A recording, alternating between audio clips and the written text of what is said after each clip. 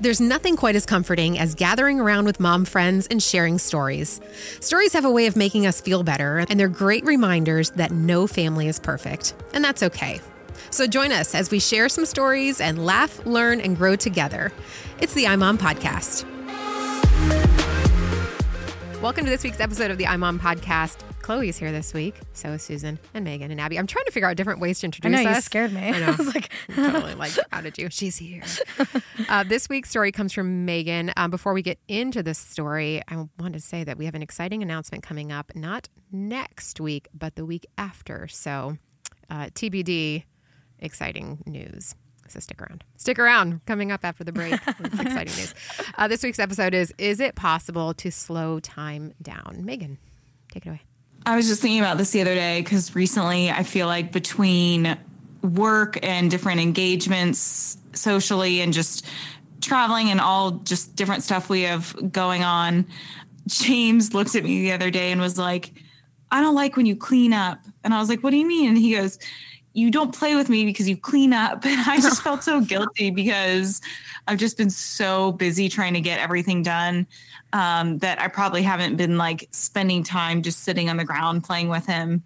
And I feel like my second has literally grown in front of my eyes. Like I feel like I've totally missed him as a baby, whereas like at least with my first, he was my only one. And so I kind of took it all in. And the second, I feel like he's just gotten so big so quickly. And I just am like, they're never going to be this small again. And I'm sure every mom thinks that at some point. But I was just feeling so guilty because I cannot believe how big they've gotten. And I really want to make sure that I'm taking the time to spend time with them and enjoy this stage of life that they're in and enjoy the stage of life that we're in and really dedicate time to it, because I will probably be always this busy for the rest of my life because I will probably find things to be this busy. And so I'm really trying to make a conscious effort to just like do nothing with them during the day, especially on the weekends when we don't have anything. Yeah. And time does seem to move slower when you're not distracted by, having a screen in front of you, scrolling your phone while they're playing. You're like, oh, it's only been 10 minutes and we're still building trains or playing with blocks or whatever. I get that. Right. The thing that haunts me is like Facebook memories. They pop up. Just today, I showed Chloe a picture of my younger one he was less than a year, and he's in his little boppy drinking out of a bottle, and his thighs are like just thick and juicy, and they're just so stinking cute. He's got a little diaper on, and I'm like, oh. That kid's 9. He's 9. Yeah. It just hurts. And then another one of the two boys walking down the block in magician's hats and capes. And it was just like, we're going to go for a walk in the neighborhood, but we're going to wear our magician's caps. I'm like, ugh. It's just so sad. It hurts to look back and see that. But that's the goal, right? I mean, if you're not looking back, if you're not watching them grow up, then what's the alternative, that they're stuck. So I think that every mom deals with this feeling of sadness, but how do we get past that, not let that hinder us, and also how do we make the most of the time? Oh, it gets harder too once you have multiple kids. So it really got painful for me when, we adopted 2 older kids, because then I felt like my 3 biologicals I was so focused on the adopted kids. So I used to have this thing I would do when I went to bed of just doing a mental check through all 5 of them of, did I engage? Was there one point where I felt like I looked in their eyes and we connected on something? If I just went to bed thinking that I did that, I felt like it was a success. And I think sometimes that's all the pressure we can put on ourselves. It is hard to stay totally tapped in and feel like you're doing a good job, let alone sitting down and playing with them. Yeah. So if you're a working mom or a single mom, just to have that eye contact and feel like you connected over something means that you're in their life and you're staying tapped in. Yeah. I always think at the end of the day, did we have more positive interactions than negative? And I can't say that I'm always confident that we have, because there's some days where I just get super nitpicky or, I'm just more stressed. But I think that's another good measure. I also like this, just kind of understanding the brain helps me a little bit. You know, you feel like time is just going by so fast and so fast and so fast. I had this weird realization the other day that my husband's older than me, but he is the age right now that my dad was when I was like, when some of my friends were getting married, which is really bizarre. I'm like, wait a minute, like, how did this happen? And it's really just been a reminder of how we're just all growing up. But, and maybe you guys already have heard this, but you feel like time goes by faster as you get older, right? Like kids, time goes by really slow when you're a kid, but when you're older, time goes by faster. And it's because it's all relative. You know, for a child who's 7, 1 hour is a significant portion of their life. Whereas if you're 37, 1 hour is not the same, like proportionately, it is a smaller part. And that's why you think that time is going by faster. It's because you have more to look back. More life to look back on.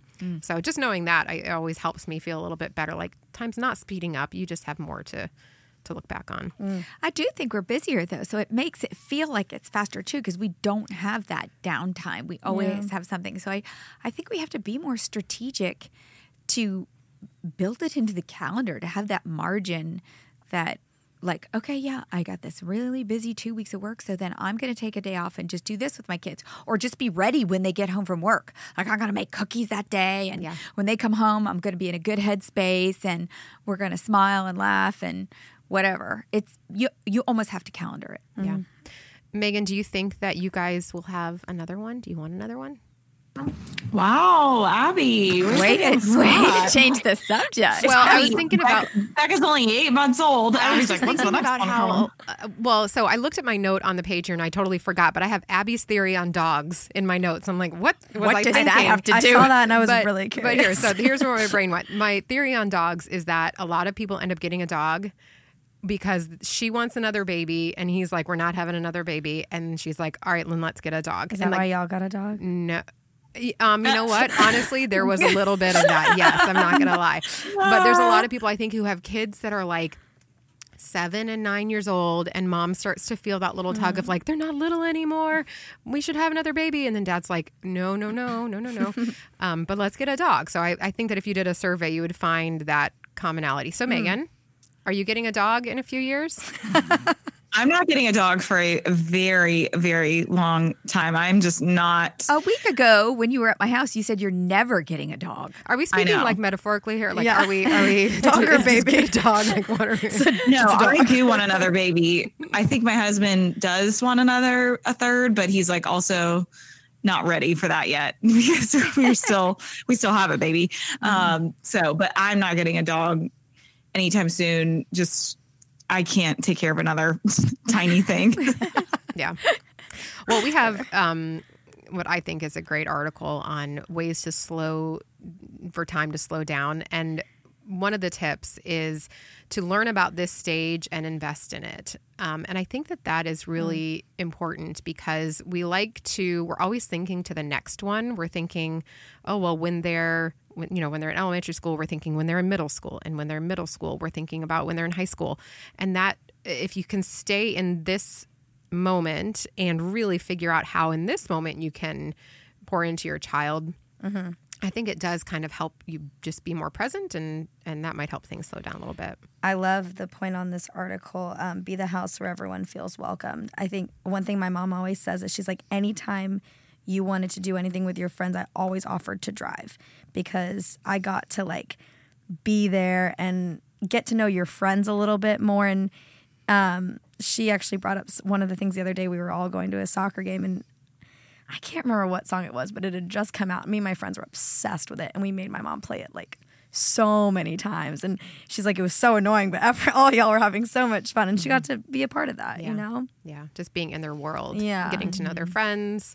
Not, just being in their lives, I think. We live so kind of separately because we're busy and we think that they don't want us around. But to be in their world, I think helps us just live it with them instead of watch it go by. Yeah. So what are some ways that we, not on purpose, but we encourage our kids to grow up too fast? I'll give you a quote from John Acuff. He said, "You can fast forward childhood, but you can't rewind it." So what are some ways you think that we might be encouraging our kids to act older, be older, think older than they are? Well, actually, I think kids are getting less mature rather than more mature. So it's two different things. I do think they get to watch things and they get more exposed to things that too early. Does it make them mature? No. Does it make them, like the term you say, grow up? In other words, lose their innocence? Yes. I think kids are losing their innocence too fast. I don't think it's equating to maturity. Yeah. No, I agree. I think that to push back on them growing up too fast, we give them screens. We let them play video games that maybe we're like, oh, well, this says it's for ages 12 plus, but you're 10, so you can probably be okay with that. They might be able to, but why not keep them in this more innocent, age-appropriate space? Or even better than that, play the games that they like to play, like Legos, or go outside and shoot hoops, and play basketball with them instead of screen time. I think embracing those activities that are a little bit more childlike instead of a screen. I mean, we have our whole lives. They have their whole lives to sit in front of a screen. Like, why not get on the floor and do a game with them or draw a picture with them, color with them, and embrace that? I think it's hard because my mom used to just literally send all 4 of us outside, like, everybody out, You didn't have to watch them, and I guess all the neighborhood kids watched over each other. But now, like, if I go to Megan's house or whatever, you can't send those kids outside to play. She lives, in D.C. or Alexandria, and it's just a little different. So you do have to play with them if they go outside. You have to take them to a playground. Yeah. We roamed the streets until the street lights came on. The kids roam the streets in my neighborhood. We got these kids who are real big skateboarders, and they just put a little thing out there. Older. I mean, yeah, but even like we've got little kids, and their parents sit on the porch and watch them. But like, I that's one thing I love about our neighborhood is like the kids really do play out in the streets. So it depends on where you live. Yeah, that's true. Yeah. When our kids ask for something or want to do something that is for kids who are older than them, how do you respond without getting pushback? Like, what's the right way to respond? For example, the first thing is don't buy it. What about we talked about dating, but wearing certain clothes. Like, I wasn't allowed to wear a 2-piece bathing suit when I was little. I had to wait, until I was buying my own bathing suits. My mom would not have bought a 2-piece bathing suit for me. Yeah. Getting your like ears pierced, all that that's stuff. a good the one. first of Yeah. everything, Yeah. I think there's just something about like that kind of thing, and like letting them watch movies that we loved when we were kids that might be a little too old for them. There's something about like, we want the kids to experience this. We want to experience it with them. We think it's exciting. And so we move too soon. We start these things too fast. Maybe it's like we don't want to delay the excitement. I forgot how bad Grease is. Can I let James watch it the other day? Like, not the whole thing. It's but, like, my the fault Grease because I Lightning. kept singing Grease Lightning every time I wanted to go fast. I wanted him to like get his shoes Yeah, on like- fast. I go Grease Lightning. I didn't realize how bad that song bad. is. Like, if anyone at this age listens to it back, I'm like, It's so I was dirty. singing it and I was like, oh my gosh. Like, Turn my it off, 3-year-old turn it cannot listen to this. That's Yeah. so funny. I think that's my biggest offense. I think that there's so many movies that I loved as a kid, and I'm just like, let's watch this one. And I'm like, oh, well, it's PG, and they watched it when they were 5, or it's PG-13, and I'll just fast forward through that part. It's like, I just want them to enjoy that thing that I loved, like Goonies, like, oh my gosh, like the kids cuss like sailors in that movie. And I'm like, cool, kids, let's watch it. I'm like, well, and now when they say some of those things, who's to blame? It's me, It's like they're just growing up a little bit too fast for that. So one last thing. I have a friend who I adore, but she's very, very emotional about her kids getting older. Like her oldest is like maybe 12, and then her youngest is 4 or 5. And when she thinks or talks about like letting them go, she gets really sad. Like, we'll cry. She'll cry. And it makes me wonder, I'm not judging her. I don't know what's going on inside of her, but it makes me wonder, like, if we are that emotional, like, is there some like either codependency or like unhealth somewhere in there? Like, how do you recognize the difference between loving your kid and being sad that they're growing up and, oh, okay, I'm not in healthy place. I mean, is she normally a sentimental, emotional person, or is this just something part of her personality? I think this is something that's particularly strong. I can't say that it's out of character, but it is definitely. But I'm sure she's not the only one. I mean, that's just one example. There's a lot of moms that are like, I'm never going to let go of my baby. Yeah. Yeah. Oh, I looked at all my kids and say, promise me you'll never turn 6, right? You promise me? But I was being funny. Yeah. Yeah. I don't know. I think, that's hard because if you're, I mean, there are certainly so many people that just love babies and littles. And so it is kind of sad because they're little for such a short time and then they're big people. Mm-hmm. Yeah. So I can relate, but every stage is so fun. That's what I've tried to do. I've really tried to just love the stage that we're in. Yeah. And I have. It causes me to look back on like the baby or the toddler. I'm like, oh, I didn't like that as much as I remember liking it. Yeah. And now in hindsight, I'm like, oh, that was really hard. But when I was in it, I was like, this is great. Because I think I forced myself to really just be there. Yeah. This is why everyone needs to volunteer at the nursery at church. Yeah. It reminds you, oh yeah, we did that. I'm so glad we're past that. Well, Yep. and I love what you said because like the next season gets to be great too. Like my mom always says, she's like, I miss you guys when you were younger, but I love my adult kids. Like I love getting to know you guys now and, you know, getting to experience new seasons together. And I think that's why we do what we do in a lot of ways. You know, we do it for the kids, but also we do it for the moms because I know that speaking for myself, I don't want my kids to grow up and not call me or not want to be around me or not feel good when they're around me. I want to always be a person that they want to be with. And so that's why we write the articles we write and say the things we say, because we just want moms to always have that relationship with their kids. We don't want there ever to be an end. Yeah. It's just kind of the next version of motherhood.